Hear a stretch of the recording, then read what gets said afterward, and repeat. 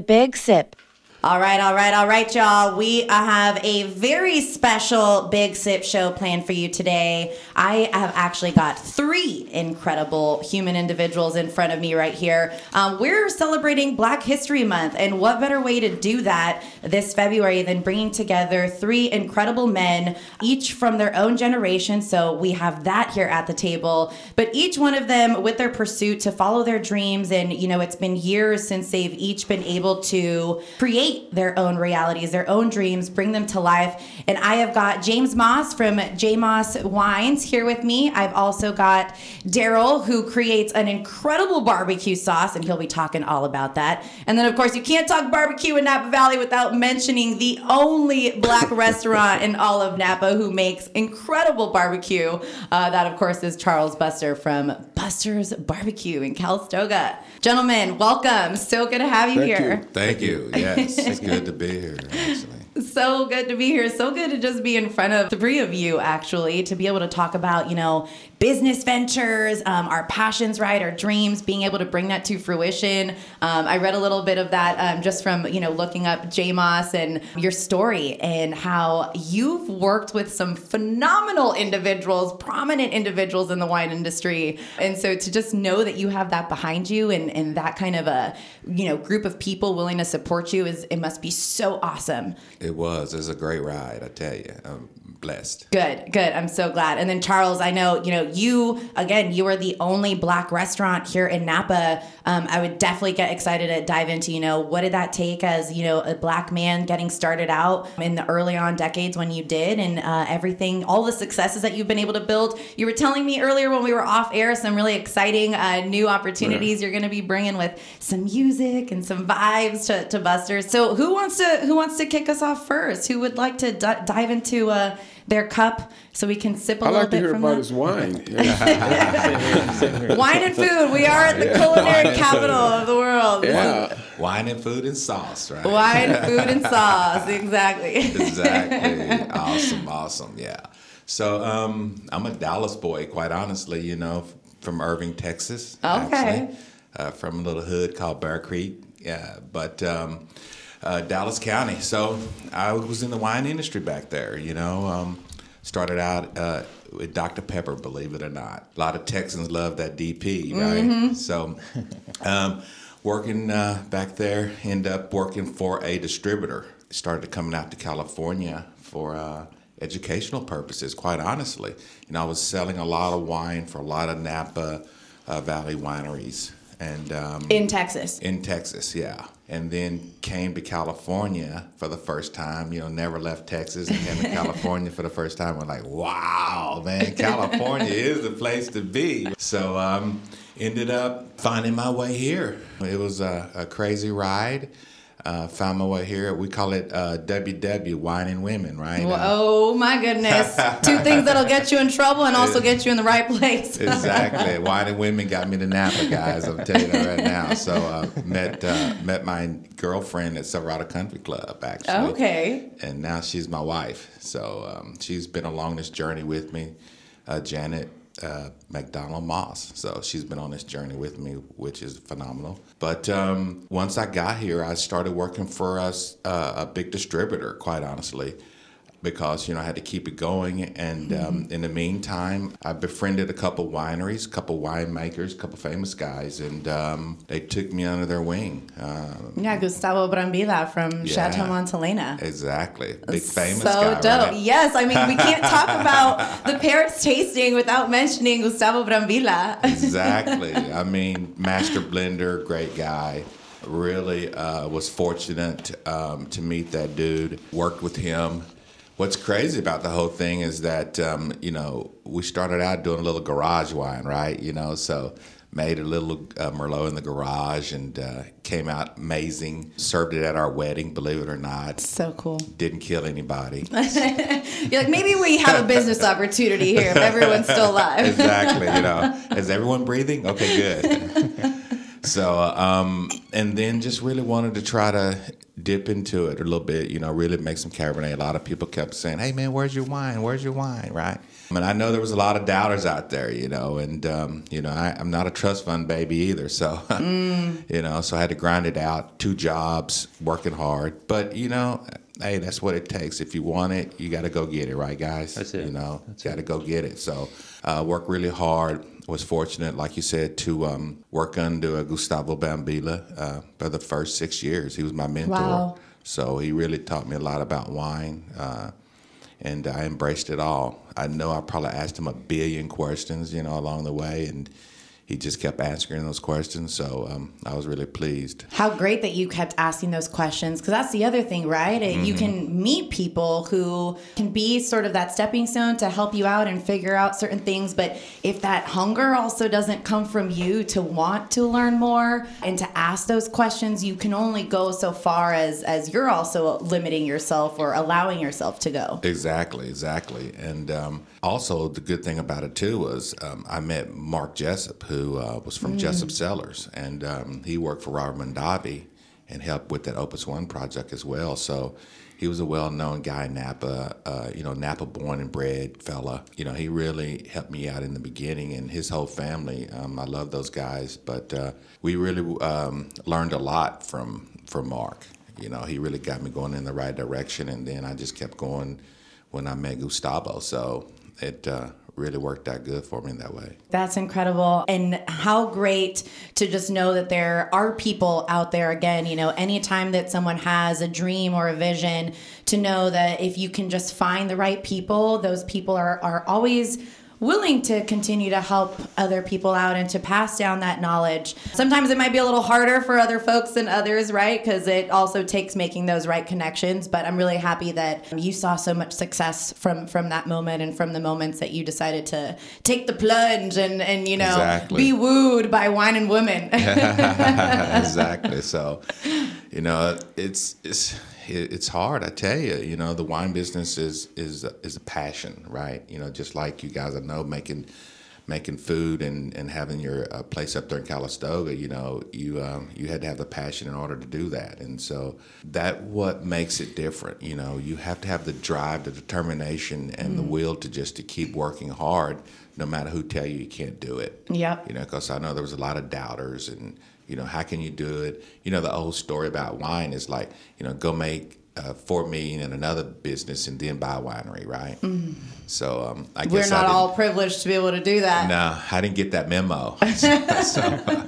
So I just had to grind it 2 jobs every day, So I know. When I heard you say that, I'm just like, I can relate so much to that because I have 2 jobs. And then the Big Sip, this is just a passion project of mine. And it's just something that I fully believe more stories need to be told from people of color for people to really understand the impact that we make in the Valley, beyond the Valley, everything that we've been able to bring to the table. And so sometimes, you can be excited about passion projects that aren't necessarily lucrative in that moment, but, you kind of keep hustling through the actual jobs that you have, knowing that maybe at some point later down the line, the steps that you've been trying to take forward on this side will all pay off in some other beautiful way, shape, or form. Exactly. So, and just keep walking. I mean, I know I've talked to so many different people in the Valley that makes wine. I mean, I was a couple years in Barbara Spellage's place in the back corner back there going, hey, Barb, can I rent space in the back corner? But in 2011, we got our own space, built it out with another friend of mine who's not in the industry anymore, but built out a space down there off Enterprise Way. And we're still going. We're still there. I mean, wow. It's a great ride. And you've got some great wines. I was checking them out. I'm like, they're all like 90+ points. I'm like, okay, I see you over here. Yeah. That's the cool thing about it is that we've definitely getting some great reviews for some very famous critics. So Jeb Dunnock, James Suckling, Robert Parker. Yeah, been in the Wine Spectator a couple times with some big scores. So we're doing pretty good. We're holding our own here in Napa Valley. And that's what we're here to do. I love it. And more people need to go out and support. That's always what it's all about, right? Being able to also feel supported financially with people investing in you, your product, what you bring to the table. I have yet to go visit. So now there's something on my bucket list that I need to go do. Liquid the lips, baby. Liquid the lips. Yeah, you got to get on down there. And we can't have some really great wine without some incredible food. And we've got two phenomenal people here as well doing the damn thing. And Charles, I really want to know, what is it like being the only Black business restaurant owner in Napa? And what did that look like, you bringing that to fruition at the beginning? And what have those years look like for you now? I've had the distinct pleasure in my career, which lends to what it is that I'm doing. One of the distinct pleasures I had, it was working with my mother. My mother was a person who loved to cook, and as if you could go back and trace tradition, they started out working in the basement of the church. So I came along and give all the credit to my mother and my brothers and sisters who endowed me with the ability to do what it is that I'm doing and have done. Very beautiful. Cooking, I'll have to admit, is just a little portion of what it is that has allowed Buster's to manifest itself into whatever you think it is now. I hate to put a period at the end of it because I'm continually growing and I'm continually learning. So when I was invited to come up here to the Napa Valley by one of my customers, and not even realizing, I knew of the Napa Valley, but I didn't know quite exactly where it stood geographically, financially, socially, as far as those things being able to manifest what it is that I do. So once I came, you would have to understand, without me getting off into the personal history that led me to coming here, was that some of the things that I had to do for myself to get myself mentally, and I'm not talking about mentally prepared to be in business, because I've had some great teachers mentally preparing me for business and giving me those things that I could apply to anything that I wanted to do. And it just so happens I love being around food. I love the formal, informal gestures. I love everything that food happens to bring along with it. I often say to some of my friends is that it's kind of hard to be mad when you're eating a rib. I mean, it's really nice. So what that does is that breaks it down. I mean, that breaks it down into I'm going to eat, I'm going to enjoy, because you usually contribute eating to enjoyment. And so when I came to Napa, not to say that the systemic racism in this valley, which there is, existed, and I didn't confront it, well, that would be a mistruth. What I had to learn prior to coming here was how to deal with systemic racism, economic imbalance. So, it's like some of my friends my age, their parents have died, left them a home. They're able to sell that home, get equity out of that home, and go buy them another home and retire. Right. Well, there was 9 of us, and that home couldn't be split up that many ways if we owned one, which we didn't. So the economic hindrance from me being a Black person is probably one of the most crucial things that you have to deal with. You got to deal with it, and it's how you deal with it. Do you sell your soul to get enough money to go into business? What do you do when you have a landslide of business coming in and you don't have enough money to purchase a piece of equipment that will help you? So it just doesn't begin with that piece of equipment, or doesn't begin with Buster opening up a barbecue restaurant. It begins from each one of my brothers sitting here, I'm sure if they look back, was that the equity that you didn't have that you couldn't pass and bring over that would allow you to do what it is that you want to do. Whether you succeed or fail, it allowed you, it gave you that opportunity. We, as Black people, will, until there is a reckoning of that imbalance, all the way from the beginning. And when I say the beginning, I mean from the time that the misnomer of bringing Africans over here to work and the Civil War was fought not over the land, but it was fought over labor, free labor. Well, from that point on, that's when the inequity, because as a people, we were rich in every sense of the way when we were in Africa. So those things that were endowed within us, when we came here, those things got stripped away. I have to be constantly cognizant of that fact. And I have to constantly keep that in front of me. Mm-hmm. But with that being said, that does not stop me from doing what it is that I need to do. What that does is just makes you a little more creative. Mm-hmm. How do you get around there? And how do you transpire that into Black people that we're, I think, and I might be wrong, 1/3 of the population, and we are the number one consumers of goods. Number one consumers of goods. By creating and have well established the racism, and that's what systemic is. It goes down to the root. Once after that had been established, and we constantly try to get around that, now we have to put energy that we could put forth to making barbecue sauce, to selling barbecue. But we have to deal with another issue. One, no matter where I go, I'm Black.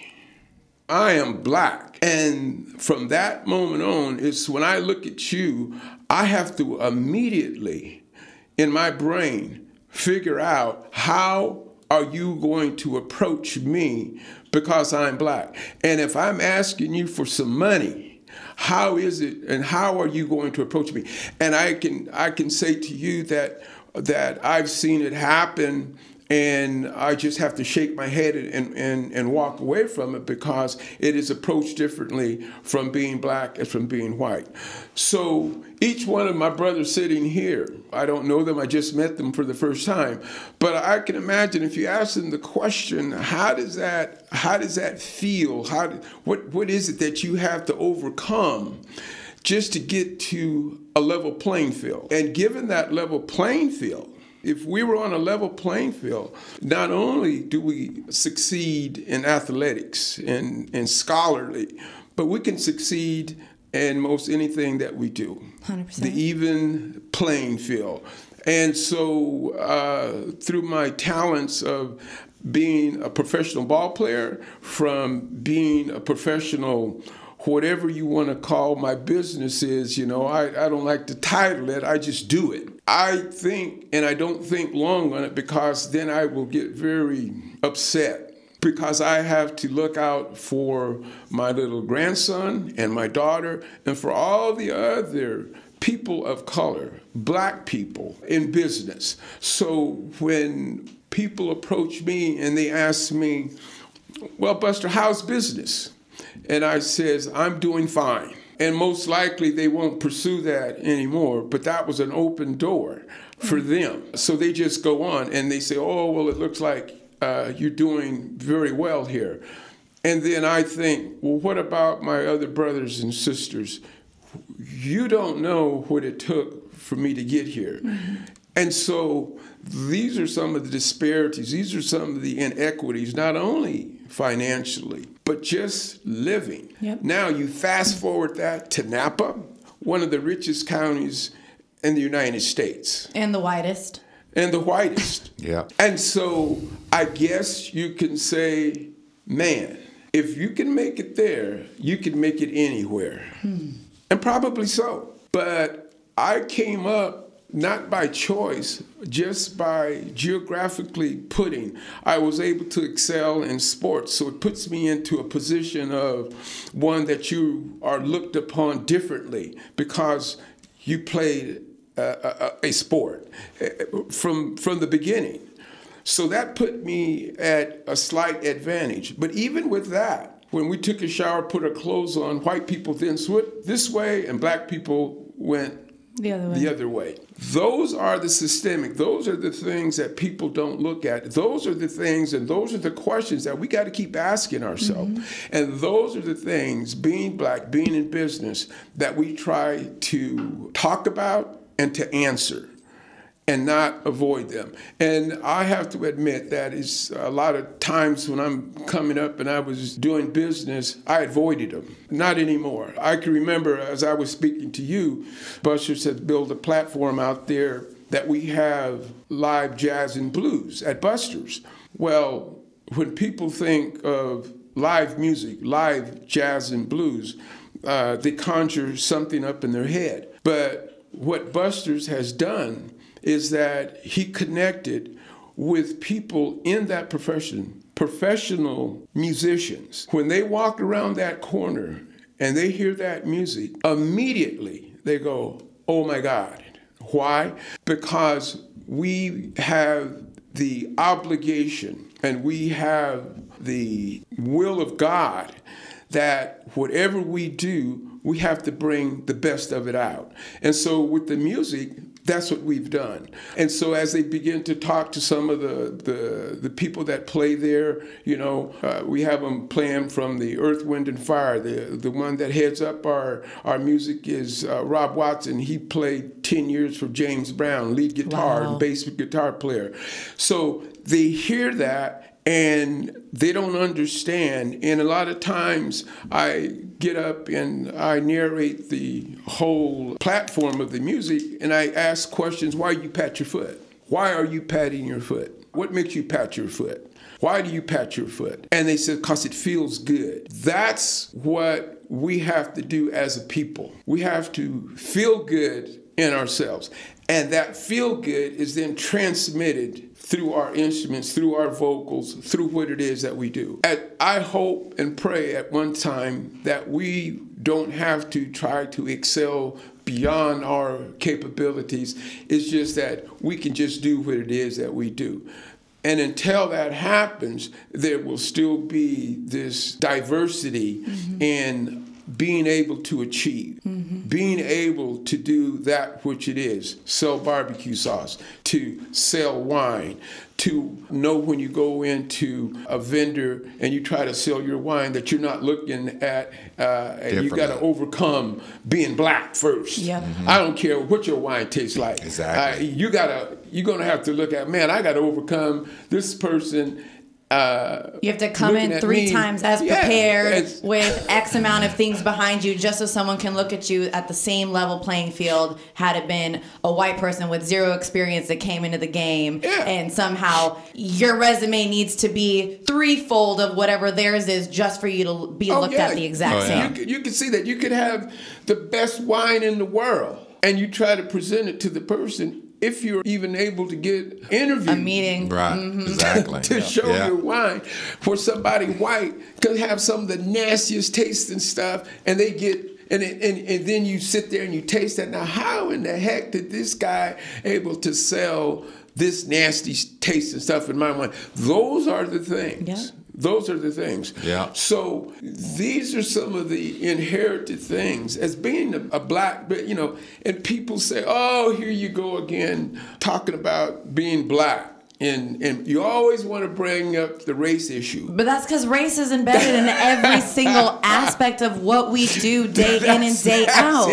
You can't look at a brown person or a black person and not expect them to automatically have that lens when every interaction they've had from the moment they were born has been with a race lens, from how you were treated at school, from the different opportunities you had access to as an adult and the own dreams that you want to achieve, knowing that just to get your foot in the door, you have to, again, if it's something as simple as a resume, it needs to be like almost extraordinary for you to just be looked at as, just a regular person next to another regular person. Yeah, and that is true on all, aspects.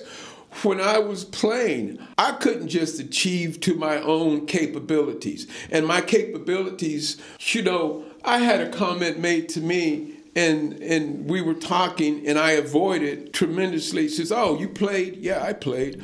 "Oh, you were on the practice squad." Now, I had to explain to him, let me explain something to you, sir. If you're chosen out of 500 professional ball players that play, and if you get chosen even to walk out on that field, you are a pro. You're chosen. You are a pro. You stand a grade higher than anybody else that had the opportunity to walk out on that field. You are a pro. So by you diminishing me by saying I was a warm-up person or I was on the practice squad, that just shows how that systemic and how that racism came about. And so it is there, and when you hear it, and like I said, I used to avoid it. Now I don't. I take it straight on. And generally, for the most part, they have no backup to it other than the fact that they were born into it, they practice it, and it's been accepted, and we're here today to say no more, no more, no more. I'm not going to be sold for $2. I'm not going to degrade my people just to get ahead. I'm not going to say it is when it isn't. And so those are some of the things that are transpired with me being here. And, when I came up here to Napa, I looked at some of the history. Now, I live in Calistoga, and that was a gathering place for the Ku Klux Klan back in the 40s. There's a huge KKK history in Napa. Yeah. And so this artist was painting this mural depicting the Napa transition to what it is now. And he put a hanging loose with the KK depicted on this mural. The people where he was going to hang says, "Oh, no, let's take that down. We don't want nobody to know about that." That's some of the history that we don't want folks to know about. That's the kind of stuff that when you see the insurrection that happened on January the 6th, that is what happens when you continue to bury something, and now they feel emboldened to come and to demonstrate that. And that just flows right back into Charles Davis trying to open up a business in Napa. And where's that Klan person at if I meet him? And believe me, being black, they don't have to say a word. It'll just ooze out of them. Behavior. And so I got to hand it to my brothers, trying to sell wine in this wine mecca and being black too. I think that's a tremendous thing. And I pray for him every day that he succeeds in selling his wine. We got to get you to come over to Buster's and get some of your wine and see how that stuff tastes with some of Buster's barbecue. Man. We got to get in there, man. And that wine goes taking over Napa Valley. Exactly. Yeah. Personally, I know this sounds odd, but I don't drink. And so folks come up to me and says, "Well, what wine do you subscribe to eating or to drinking with your food?" I said, "Any kind you like." But that's okay, Buster. You got me now. Okay, so we're gonna solve that problem. Don't get me off and pairing this wine with my pork rib or my chicken. James will take care of that for you. Whatever one you like. We're gonna get a whole rack of ribs, and then J-Moss wines and Daryl's barbecue sauce, and we're just gonna start food pairings. Just be like, what's gonna go with what? And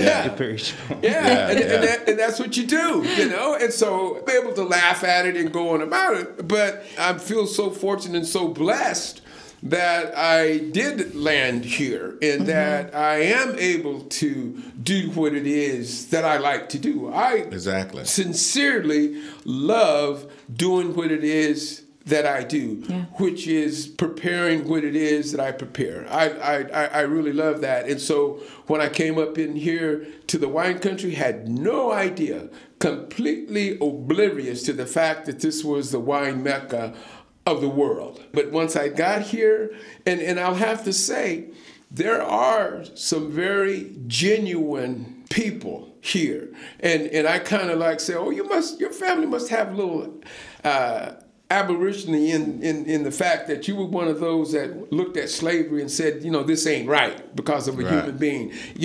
I had one of them come and give me a flag that he fought over in Afghanistan and a plaque. He gave it to me. Wow. And I looked at that, and I looked at him, and I looked at his mother and father. I says, "Are you sure?" He says, "Oh, yeah." And it's sitting up there on my mantle now. And I go, oh my God. And those little moments, that's what keeps me going. Mm-hmm. Just that little, we got to gather a lot of spark. But just when somebody comes unknowingly, comes up and does something like that. And then, it took me a while. And truth be known, I had to go look up and to see exactly what that meant, what he gave me. Mm-hmm. And when I did, I was completely blown away.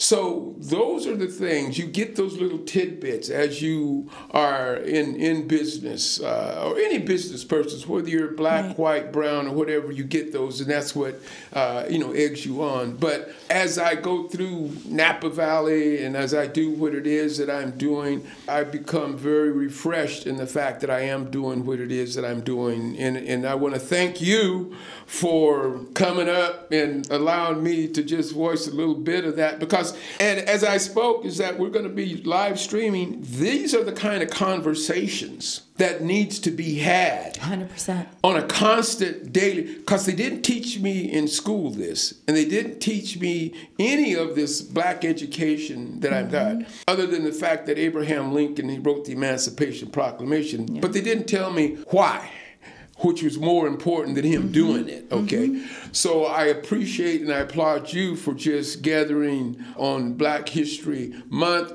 I want to practice Black history year-round. 100%. Because I am Black history 100%. year-round. 100%. And that's why it's so important to share these stories, like you said, on a consistent basis. These are conversations that need to happen. And it's why I was inspired to do the Big Sip, because growing up, it's a conversation that people tell you like, oh, there they go again, making this thing about race, and all of these emotions like come up for you as your children, as your adults. And, sometimes you tell yourself like, just swallow it. Like, it's okay. Maybe you're making shit up in your head, whatever. And then, but deep down inside, like, no, I'm feeling this way for a reason. This person made something they said, something they did, behaviors they exhibited, whatever. Like, I'm not crazy for feeling the way that I'm feeling. And it maybe wasn't as, I don't want to use the word accepted, but 5-10 years ago, people weren't really having these conversations. And I think a lot of that was because people weren't ready. And what I mean by people is white people primarily weren't ready or willing to want to engage in these conversations. They felt very uncomfortable. It was uncomfortable. Maybe there was guilt for them. And it's like, well, you know what? If you're not ready to have this, I'm the only one who's left sitting with these emotions. Yeah. And I'm no longer willing to allow myself to destroy myself internally, mentally, emotionally, simply for the sake of saving you, because this is something that needs to be talked about. These are conversations that people need to be made aware of, because these emotions have been around. The systemic racism has been around for centuries. Yeah. And it's about time, if we want things to change, if we want to stop feeling like we always have to excel and be the greatest at any one thing just to be considered the same playing field, then these conversations are a must. And being able to highlight that, being able to also amplify the greatness that we have achieved is equally as important. And I think one of the other things too is, as a whole, as black business entities go, there was a study done by this, I forget her name, she worked in the banking business, and they did this study that racism costs America over $16 trillion just by being racist. $16 trillion. In the last 5 years, it was like $1 trillion a year because of their racism practice in there. Now, what does that mean? Now, if you would have allowed my mother and my father to buy a home, then they would have been able to pass that home over to me. I would have been able to borrow on that home, get the equity out of that, and go open up my wine business. I would have spent money I would have been able to go and start my bottling of my barbecue sauce and put it out there. Regardless of whether you succeed or you don't, that's not the issue. The issue is you would have had the ability and you would have had the economic footing that it would take to make to that do possible. it. And that is something you wouldn't have had to put your mind to how am I going to get it to produce it, whether it's successful or not. And that's another thing. You have to be willing to accept defeat. Yeah. You don't have to be willing to stay defeated, but you have to be willing to accept it, Very and true. so, but this is how the disparity for black businesses in particular has transmitted into negative economics and keeping our deficit at a point to where we've got these black people spending at higher rates than any other ethnic group. And they are the most depressed group there is. Now, there's something wrong with that, you see. So being a black business person, these are some of the things that I have to consider when I'm doing my black business, is that where can I take my dollar to make it circulate within the black community so that he can use it, so that you can use it, and then I can use it again. And we do that 3 or 4 times, and then we let it go outside. But we get to use it. That's what happened in Tulsa. Colonel Allensworth in Allensworth Town, right here in the Central Valley in California. Community that was up and going. And there are numerous communities that had this. But what happened was that the racism said, oh no, we can't have that. They're doing too well. And so they're willing to watch us play on a court, on a field. They're willing to pay good money to get the box seats tickets with wine served to them. But when it comes to sharing that equity as to being an owner, 85% of professional football players are black. You do not have one owner. There's something wrong with that picture. Yep. I was kind of excited when I saw Ernest and Julio that they were opening up the doors to hire more blacks within their corporate structure, up in the upper echelon of their wine distributing, of their wine making. And so that, they're the largest in the world. Yeah, exactly. And when they set that tone, that's somewhere to start. Whether it's a good one, bad one, we don't know. Time will tell. But at least they are coming aware. And not that they're not aware, it's just that there's no action put to it. And that's the thing, lip service versus someone who's actually putting in the action behind it. Put it in action. And so every one of us, every one of our black businesses, whether we want to or not, being black in business, you're putting it to action. Now, what you do with that is something else. And so for me, it is, how do I keep going? How do I navigate COVID-19? How do I keep coming in? And how do I address the administrations that when I go ask for a set of plans to do something, how do I address that? I have to spend mental hours trying to figure out and guess what they're going to say and have answers before they even ask them. Yep, and that is what people who are not people of color don't understand, is the mental drainage that comes with already having all of the answers without you even knowing what those questions are going to be, but always being the most prepared in the room. Yeah. Because you know that is what you will be judged off of. Yeah, exactly. And until we can get over that, we've got a ways to go. And a long ways to go. I never stop, and I never. My wife said something to me. She says, "Hey, we were voted #1 barbecue restaurant in Napa." I said, "Sweetheart, we're the only one in Napa Valley." So I couldn't get a charge out of that. I couldn't go, why? No.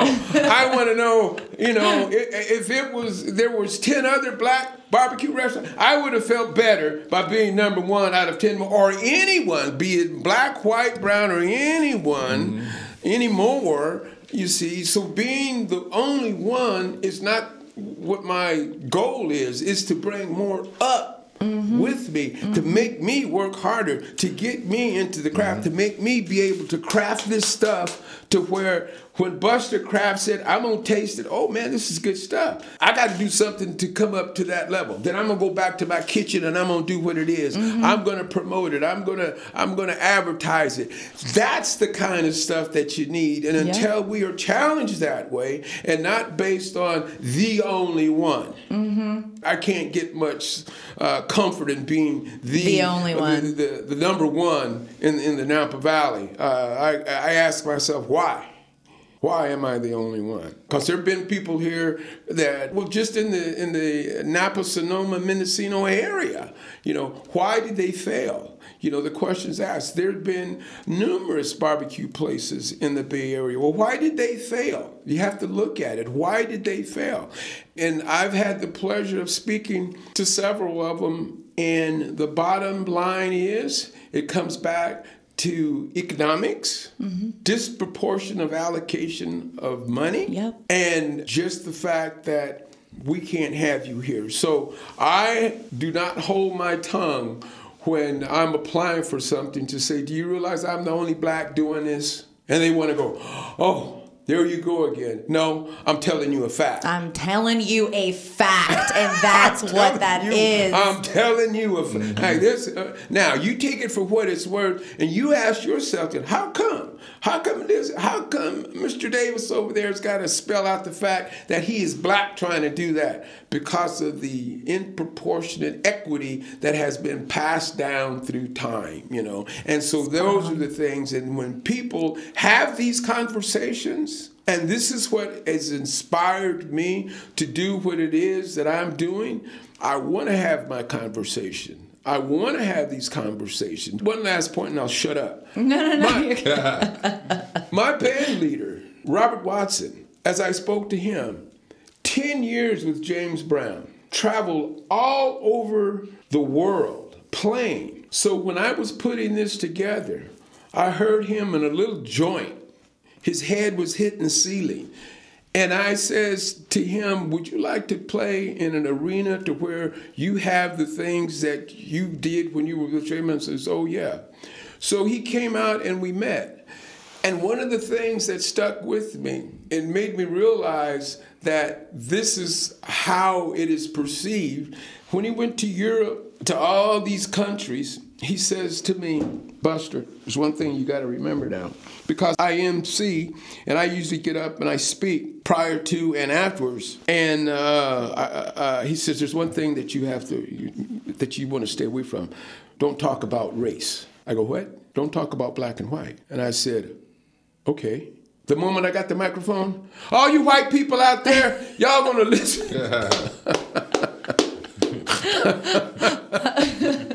My point is, this is the condition that he was conditioned when he was going to Europe and all these other places. They stayed away from that. James Brown had a white wife. She came out on the stage. They never announced that. There she was, but yet he was performing there. You don't say it, you say it, but you don't talk about it. Why not? Break those barriers, And so from that point on, he came up to me after I did that. He says, man, you were right on. Well, I'm glad you think so, since that microphone that I had belonged to me. That stage that you were on belonged to me. I want to know why you thought bringing up racial issues, well, the way and he prescribed to me or showed to me the reason, and the prescription was that makes everything flows better. No. But for who? Is the question. No, not for me. It don't flow. It don't flow here at all. It gets corked up, and I got to let it out.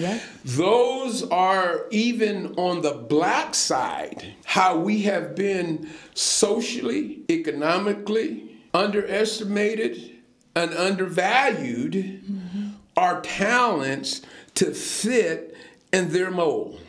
And we're okay as long as we stay in their mold. Hell no. Nope. Hell no. So we at Buster's, we break out of that. And when people come to Buster's, I hope it just oozes out of me And it seems to be doing okay because I'm still open. I think you're doing more than okay if you're still open. But here again, it all revolves around, you can say black businesses and doing, and this is all part of doing business. And business could be your title, but underlying whatever else goes along by being black in this world today. Mm-hmm. And these are some of the things that got left out. And unless we as black business owners, black people in general, don't address them ourselves. I mean, we need to address them ourselves. We need to take ourselves out of that comfort zone to talk up, to talk about. Be proud that you're black. There's nothing wrong with being black. And get out of it mentally. And when we can get out of it mentally, then we will show it prosperity in our business, in when we make our sauce, in when we, whatever it is that we do. And we have, and we're born genetically with the talents to do anything that we wanted to do. And don't let anybody tell you you weren't, Absolutely. And for so long, we listen to those that tell you that there's something wrong with our kinky hair. There's something wrong with our black skin. Because economically, the suppression was to keep us down, to keep working for nothing. Mm-hmm. And that's why they wanted to hold on to the South, is to keep free labor, mm-hmm. to keep making millions and millions of dollars at the expense on free of labor. black people. And that just it has manifested in today. So when somebody takes a look at me and they see where I am and how I speak and what it is and how I carry myself, then they go back and some of them say to themselves, well, he's one of those uppity ends. And so I just put my head down and says, oh my God, but I don't run from it anymore. I don't try to avoid it anymore. I take it on and I do it. And you have to, as business folks, we can't run from it. We can't dodge it. That's like trying to go into the shower and scrub your black skin white just so you can make a presentation to sell your wine or to sell your barbecue sauce, I feel good sitting here talking to my brother that's in business. And he says, well, Buster, he's selling barbecue sauce and you sell barbecue sauce. That's right. We both sell barbecue sauce, and it's both damn good. So you see, I'm able, and I had to learn this, I'm able not to ridicule somebody else that's in my own business. I go and praise them, and I help them out. Yeah. What can I do to help you? It's all about bringing up more people with us. Yeah. Mm-hmm. And that's what the goal should always be. Because it's great to have individual success, but if you look back and you're the only one standing there, how much of an imprint are you actually leaving if you can't help bring up other people with you? Yeah, I mean, it's sitting there, it's lonely there. I mean, mm-hmm. and it should be. Because you have to ask yourself, how much of your soul did you sell to get there? Yeah. Yeah. And so if I see my brother struggling and I know I can help him, and when I say brothers and sisters, that's black, white, pink, purple, that's anyone, But I specify because I am that black person. Right. I am that suppressed one. Mm-hmm. I am that one that they took away from mm-hmm. and wanted me to believe that was the right thing to mm-hmm. do, Mm-hmm. So, I'm not asking for a handout. I'm not asking to do nothing. If you just get me on the same level, and those levels are economic. Yes. And that's one of those things, when you start talking economics, why do you want so much money, Mr. Davis? Oh, well, because it actually takes this much money, if you knew. Those are some of the questions that I get, and I just got to kind of look at them, and I go, oh, man, what a struggle. to get through that asinine question. You know, why? You know, I mean, look what I have done, and you see where I want to do more. And what it's going to take to get there. And what it's going to take to get there, you know. So those are some of the disparities that have to be driven home. And I am so fortunate. And once again, I want to thank you for allowing this to happen. And when I walked in and I said to you, wow, it clicked right then, because I'm at the stages of putting my platform, you know, together. I'm actually writing it myself right now, and I see these microphones, and I see this, I see these conversations, and I says, that's what we got to have at Buster's. Not only do we sell barbecue, but we're going to sell the truth. And we're going to bring the truth out. We're going to get the brother that sell that wine. Come on over here and drink some of that wine and eat some of them ribs, you know. We're going to get the brother that's got the barbecue sauce that's trying to sell it. Bring that stuff over here and spread it on some of my meat and see what it tastes like. You know, where are you going to do it? You're going to get it right here at Buster's Jazz, Blues, and Barbecue. So the music is just one of those equalizers that people come around because they love the good music. Brings it all together. And I'm trying to teach them why they pat their foot. And then I'm going to teach them how to pat their foot in rhythm. Then the rhythm comes after. The rhythm comes after. I ain't got there yet. They pat their foot. Then I'm going to teach them how to pat their foot in the rhythm of what's going on, you know. Then nice. I'm doing something. You know? Oh, that's so funny. Baby steps, baby steps. Daryl, we haven't gotten to hear from you yet, but, you know, you're sitting next to the best barbecue in Napa Valley. Napa Valley. You're sitting next to a legend. It's true. What has it been like for you getting started in this space with your barbecue sauce? I know, you know, you had mentioned off air, you came here primarily as a chef to work under Thomas Keller, world renowned, you know, everywhere in the culinary world. What has that been like for you as a Black chef and getting launched with your own business? And what challenges did you see as you were trying to just put your own foot in the store? Yeah, well, thank you for having me, of course. And, you know, I think the underlining theme here from everyone is just a passion. Obviously, the passion at Buster's and at Moss Winery and everything that's happening there, and the kind of grind, hustle, and hurdles you have to overcome to get where you need to get. So mine's, you know, similar in some ways, but everyone has their own struggles that they have to kind of overcome. You know, for me, we came out here, you know, just with the idea of solely cooking. My wife, we both moved out here from Kansas City, where I was born and raised, and we came out here. Only idea was to cook out here. We said, you know, 2 weeks before we moved out here, we'd never move to California. We had the idea of palm trees and Hollywood and all this. We're like, we're not doing that ever. But so, you know, we came out here. I started working for Chef Keller.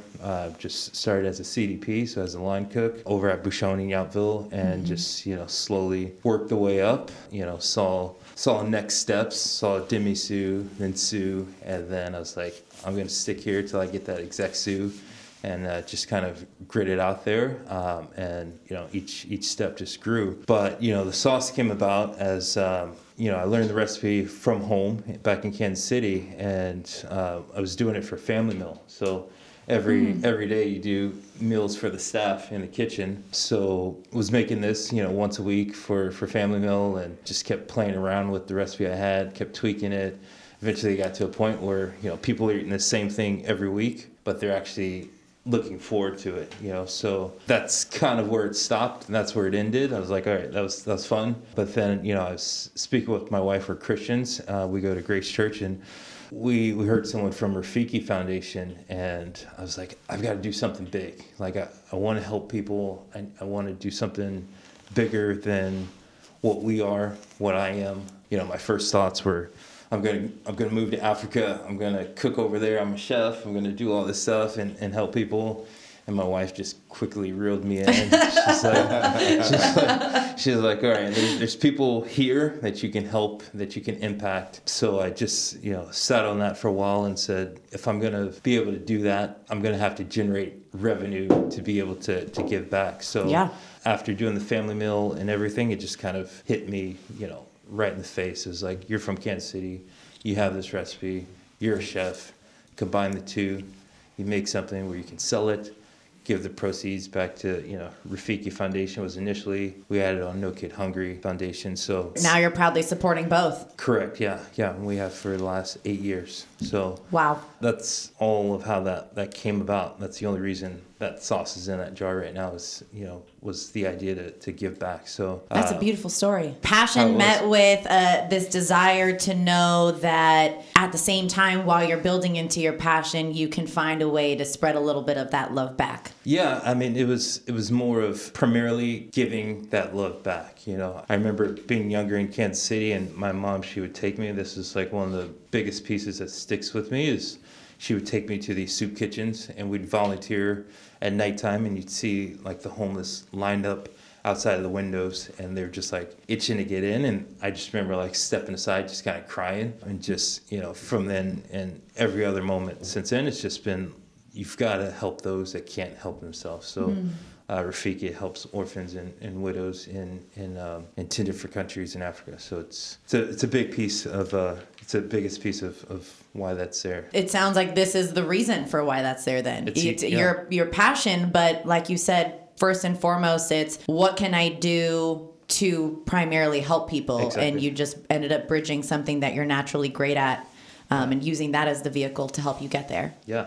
So it worked out that way. And then, obviously worked for Chef Keller. As you talk about the grind, you guys both talk about the grind. It was, as a CDP, you're doing 15, 16 hours a day. And on my days off, I would go to stores and do demos in the stores, and eventually got into like Sunshine, Oakville Grocery, like 9 different stores at one point as a line cook at Bouchon, and just kept doing that unbeknownst to Chef Keller. And then eventually I reached out and I was like, hey, I make this. I know you don't know this, but, I want to do a tasting for you. He said, sure, bring it. I cooked him Love some that. ribs. I think it was Chef Ross was there, cooked them some ribs with the sauce, and they put it on Seabourn Cruise Line, and that's where we've been. And then recently we reached out to more of these Mason-sized jars for consumers. But the whole struggle, the part and piece that sticks with me to Napa is, I told my wife, my first 4 months here, I was pulled over 10 times. Things have definitely changed since then, but there's still that constant, as you mentioned, to your point of, you look at someone, you don't know what they're seeing and thinking when they're looking back at you, right? You ask them for money, or you ask them for directions or whatever it is. There's always, it's within that slight half-second pause where your mind starts figuring out and realizing like what's actually happening and going on there. It never escapes you. I try not to dive into it and walk into a Target and say, what's this person, anything like this, but it never leaves you that you're entering into a building, you're entering into a space, a restaurant, a kitchen. For majority of the years, my years here in Napa in kitchens, I've been the only black. I'd say a handful of months there's been one other, but it's always that's how it is. Yeah. And with that, I always have that, I wouldn't say a burden, it's a strong weight and realization and awareness that you've got good's not good enough, right? So someone else can be good, you've got to be great in order to be considered good, right? You've got to be exec sous for someone to respect you. You've got to be chef de cuisine to get that respect as a line cook, right? So there's always that realization that I'm carrying the people in the future that want to be chefs, specifically African Americans that want to be chefs, that I've got to get that path set up properly, so and respect that process For future generations. Yeah, exactly. Yeah. So What is that pressure? Can we talk about what that pressure does emotionally? To have to feel like you take on that weight of the world, and knowing that you're the only pioneer or sometimes the only individual in that room, and knowing that in order to create and the goal, right, to create more opportunities, future opportunities for people to see someone in that space that knows I can do that too. That is an opportunity for me. That is a legitimate possibility for me because I see people in those spaces. What kinds of emotions does that bring up? Yeah, I mean, I think it's something when you step aside, you step back, and you look at it, you can feel it. There's a book called Black Like Me that was written, I think, like 1968 or so, but it's with it's a white journalist where he took on the role of becoming a black person. He's a white guy, took on the role of becoming a black person in the South, right in the middle of all the racism, and he took that role on so he can really figure out what it was like, and he cut his time short. You know, he had this timeline of how long he would do this, but he's like, I can't do this. He's like, I can't be this person that walks into somewhere, has this burden, people immediately have and feel these things towards you, and he just cut it short. You know, it's better than it was in the 60s, sure, but, you know, you definitely still... It weighs on you. You know, it's tiring at times. I'm sure you guys can. It's a lot. You know, the funny thing about it is that when you talk about that pressure, I had pressure all my life. You know, so I just live with it, right? I mean, to be honest, but I overcome. I don't let it get to me. You know, because I know what my journey is, and I know what I'm doing. I know where I'm headed, and I'm going to be the best at what I do, or I'm going to die trying, right? I mean, I'm sure both you guys said the same thing. You know, you didn't go into your journeys thinking I'm going to fail. You know, everyone goes into their journeys knowing there's going to be trials and tribulations, right? And so we just have bigger trials and tribulations than the other side. So with that being said, you face it head on. I mean, that's what I do, man. I just face everything head on no matter what. I know I got evil out there, you know, and I just have to keep moving forward and keep presenting and keep overcoming and work harder and do what I got to do to make James be successful.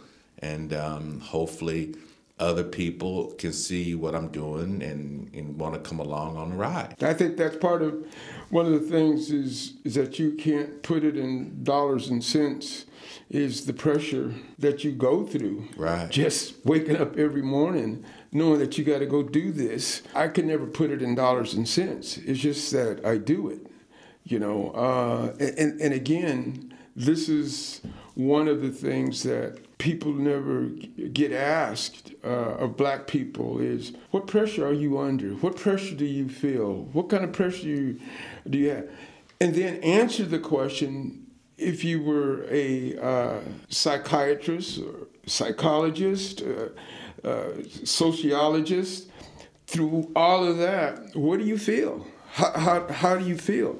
And then if you start saying some of these things, you know, start giving your background and your parents, and they look at you and go, oh my God. And you come this far with that? Well, yeah. Why?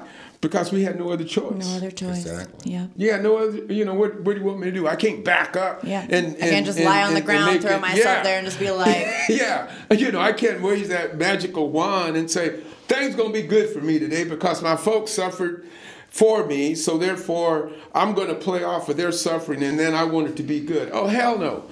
It hits you, you know, there, and I think that's why there are a great many of us don't succeed is because through fault of theirs or maybe not theirs, through the social, economical, they get hit with that stuff, and that's some big stuff to get hit with. Yeah. That would take down a good person. And you know, there's businesses that aren't black that get less than that go down.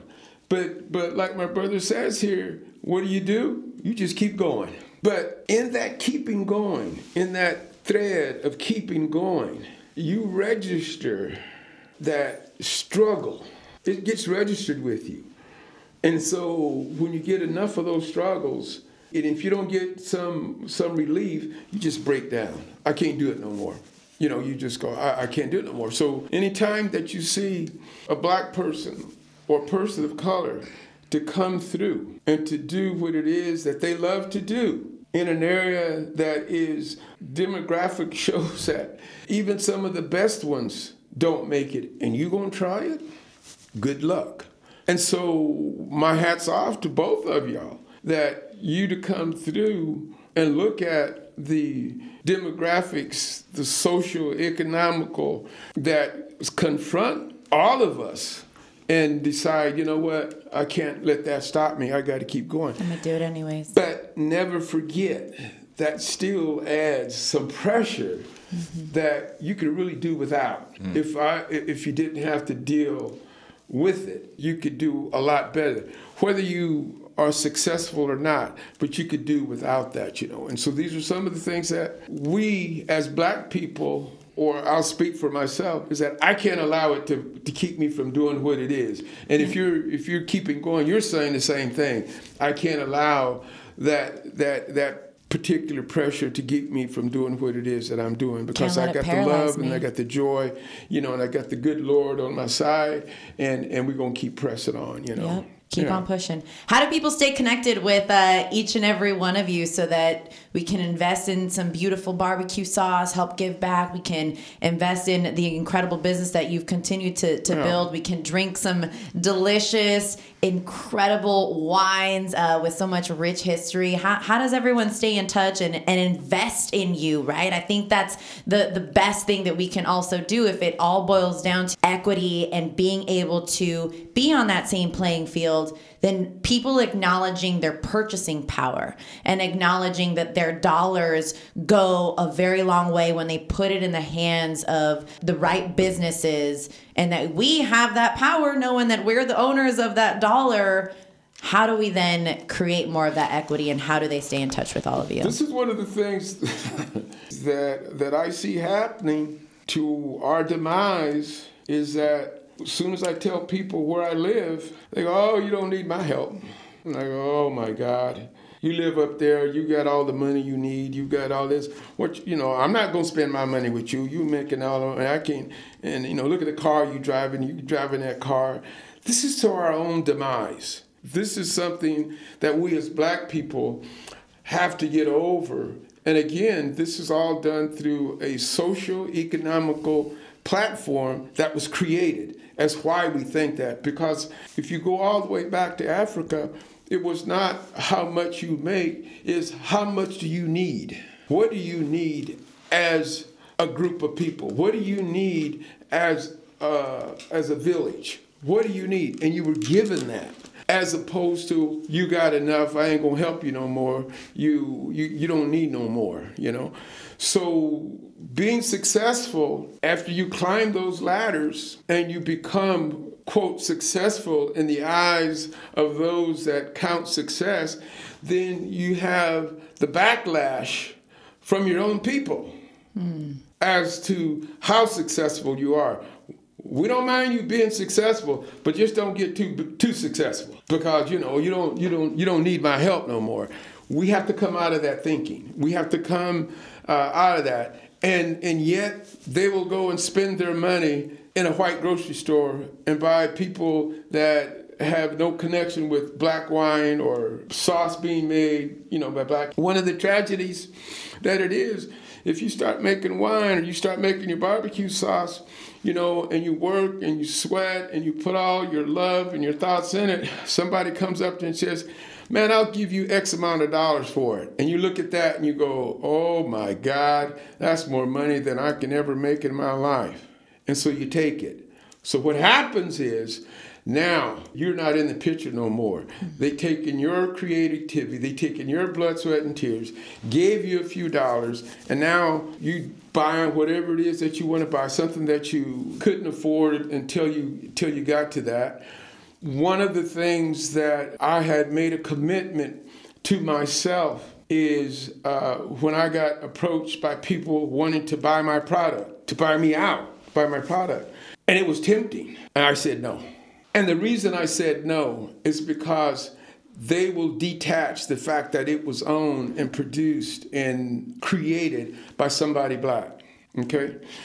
And in order for me to help my grandchild and for me to help my daughter and for all those around, I have to say no and let them take it that other step, because that's what happens. That's exactly what happens. And so we as black people, we have to look at both ends of that tightrope that we walk, is that once you become successful, Say, brother, I'm going to buy all of that from you.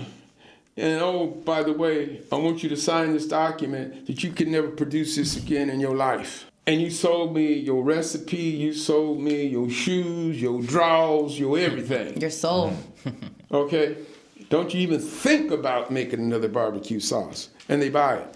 Now, they'll buy it and just put it on the shelf to keep you from making it again. Mm-hmm. Because why? Because you presented a maybe threat. Those are some of the other sides of being successful. And so this is all these different tightropes, mm-hmm. That you walk. And through my career, through my long, arduous career, I walked that tightrope. I went down those paths. I've been confronted with that. I've been proposed that. Sell your soul. And I just thank God that I was able to say no. Because if I had said yes, I guarantee you would not be having this conversation with me sitting here today. Very true. You would not, I would have been off doing something. And a classic case of that is Famous Amos. Cookies? The cookie. I did not know that. Out of Los Angeles. Bought his recipe, bought everything, gave him a few dollars, and he's in somewhere in Hawaii. Now, can't even think about making another cookie. That's what happens. And then, go see if you can even buy a bag of Famous Amos cookies anymore that isn't distributed through some of the big distributors. These are the things, these are the stories that you don't get. And those are some of the pitfalls that we run through. And we flash it and we take it because it glitters, and all that glitters is not gold. And those are some of the fundamental characters, the character of being black and going through this thing of being a business person and doing what it is that you do that you've got to weed through. And that's hard. Really, really hard, besides the fact of just staying open. So when you see a black person open in a world like what's going on today, man, it's really something. At any kind, whether it's a barbecue place, whether it's selling wine, whether it's really something. That is the truth of it all, and it really hits home when you just start asking each one of these two guys, my brother's here, it's struggle enough, but then you add to the top of this, and then, it's hard to do. It's very hard to do. Yeah. For me, I crest that. I was able to overcome and get that crest. Now, making money and being successful are two different things, two distinct different things. I take success over making money. Because if I have success, that other will follow. But with success, I learn poise. I learn dignity. I learn compassion. I learn the love of my brothers. I learn the fact that I can say to this brother, bring that sauce over here. If I was making money, keep that sauce away from my place. You go start your own damn barbecue place and put your own damn sauce on it. You see what I'm saying? Yeah. That's the difference. And so we have to get out of that first stage of making money and putting that compassion back into it. Because basically being back, we inherited compassion. It got driven out of us through whatever means it was to drive that compassion out. But if we bring back that compassion, we bring back that true love that we have for one another, and anything, whether it's making sauce, whether it's making wine, it will come with it. It will come with that compassion. And when it comes with that compassion, you will be successful. You will be successful. But you leave that compassion out, and what you got is a bunch of money, and you're miserable. Guaranteed. 100%, and I completely agree. There's so much wisdom that you bring to the table, Charles. Exactly.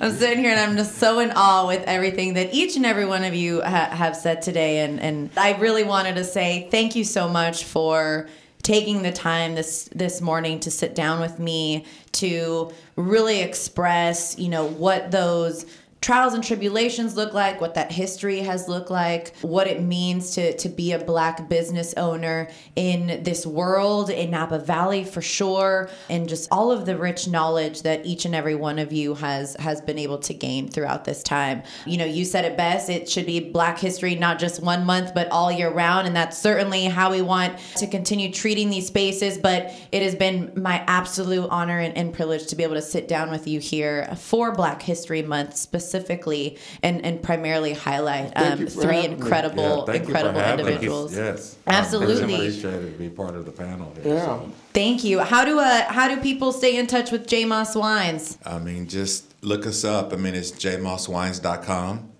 We're on Facebook, Instagram, J. Moss Wines. Come on down. I mean, it's all about liquid to lips, right? So if you like it, buy it, right? 100%. I mean, that's what we say, because I know you're buying wine somewhere, right? Why not from J. Moss? Why not from J? We know people have been drinking this quarantine. That's right. We know you're drinking. We know not everybody did Dryuary. Exactly. And we know you're eating, so... support, that's all we ask is, and I always tell everybody too, and I believe in this, if you like the wines, buy the wines. Everyone has their own palate. Everyone has their own taste. Exactly. I'm not saying if you don't like it, you have to buy it. I'm just saying if you do like it, support me. It's so funny. We talk about different things, but I run across certain things in wine sales is that I sell an $80 bottle of wine, and I even sell a $125 bottle of wine, The same person asked me why I'm selling my bottle for $80 will go down and buy this guy's other wine for $100. Yep. So, I'm selling it for $80 because it's worth $100. And I know that for a fact. I sell it for $125 because I know it's worth $250. I'm over-delivering on my product. And I do that for a reason. We all know that reason. But the thing of it is that, if you like it, buy it. If you don't, thank you for coming, trying the wines, enjoying the little entertainment, enjoying the courtyard. And then I'm going to have to get with my man over here, and we're going to have to get some music up in there on a regular basis. Well, and some barbecue. Exactly. I'm like, summertime when everything opens, calves and slabs, let's go. Freaking, bring down, I know you got a cue up there or something, bring down the jazz, the beef. This is one of the things that I appreciate of this is that I'm going to have the gentleman that's going to be taking care of my wine, and I invite you cordially to come out right now and to see the structure that is being built as we speak to do what it is that I say about exposing the wines and the concepts that I have and expose it. So I have been talking with a broker and wine, Jess Peters. I don't know if you know him, but Jess Peters is going to be handling and making sure, one, that I get all the Black wine makers wine into my place, and then have an exhibition of introducing all of the Black wines that we can get a hold of, along eating some of Buster's barbecue with my brother Sasso in here. Yes. And hook it up with some music, and so you can sit, enjoy barbecue sauce and barbecue and wine and music. And that helps everybody that in. So I went to get a card. I will give you a card. It will have my contact information, but it's going to say Last Tango Peach because I'm a broker in peaches, but it will have the contact. But if you just Google Buster's Southern Barbecue, I'll pop up, and I'm saying to you, don't wait on me to invite you. You come and say, hey, I met you, and this is who I am, and we will put you on our list of people to get in contact when I have just start working on that. And hopefully this can take place in early spring, if not early summer. Again, it's all based on this COVID. Exactly. Yeah, COVID is taking a big toll here. I mean, it's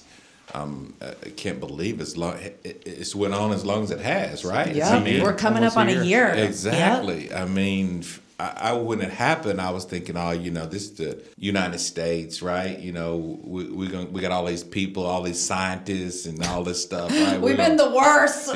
We've been just horrible. It's just go forward, take 2 steps back. Go forward, take 2 steps back. So I'm hoping that this COVID thing gets solved a little bit, and we can actually do some entertaining and do some different things here, as well as eat again inside. Yeah. I mean, eating outside. I used to speak of Bouchon. I was at Bouchon last night. Eating in a tent, right? Yeah. I mean, it's brutal. But, it is brutal for the teams, everybody in it. It's cold. You look at the weather outside today. Not good. Not good. Well, Daryl, how does everyone stay in contact with and how do they get access to State Line Road Barbecue? Yeah, you can go to 816barbecue sauce.com or stateline-road.com. And then obviously we're on Instagram as well, 816BBQ, as well as State Line, or my personal, Daryl_Bell_Jr. Perfect. Wonderful. And we already know, Google it. Buster's Southern Barbecue. I'm going to give them each a card that'll have Best my contact information on it, and they can just do that, and then come on out. Yes. So don't wait for me. Just come on out. Just come on out. And bring a bottle of your wine and a bottle of your sauce. And we'll have ourselves a party. We'll do a prelim, Yeah. Well, cheers to new friends. Cheers. Right. I love that. Exactly. Cheers. Thank you. Thank you. Happy to be here. Thanks for having us.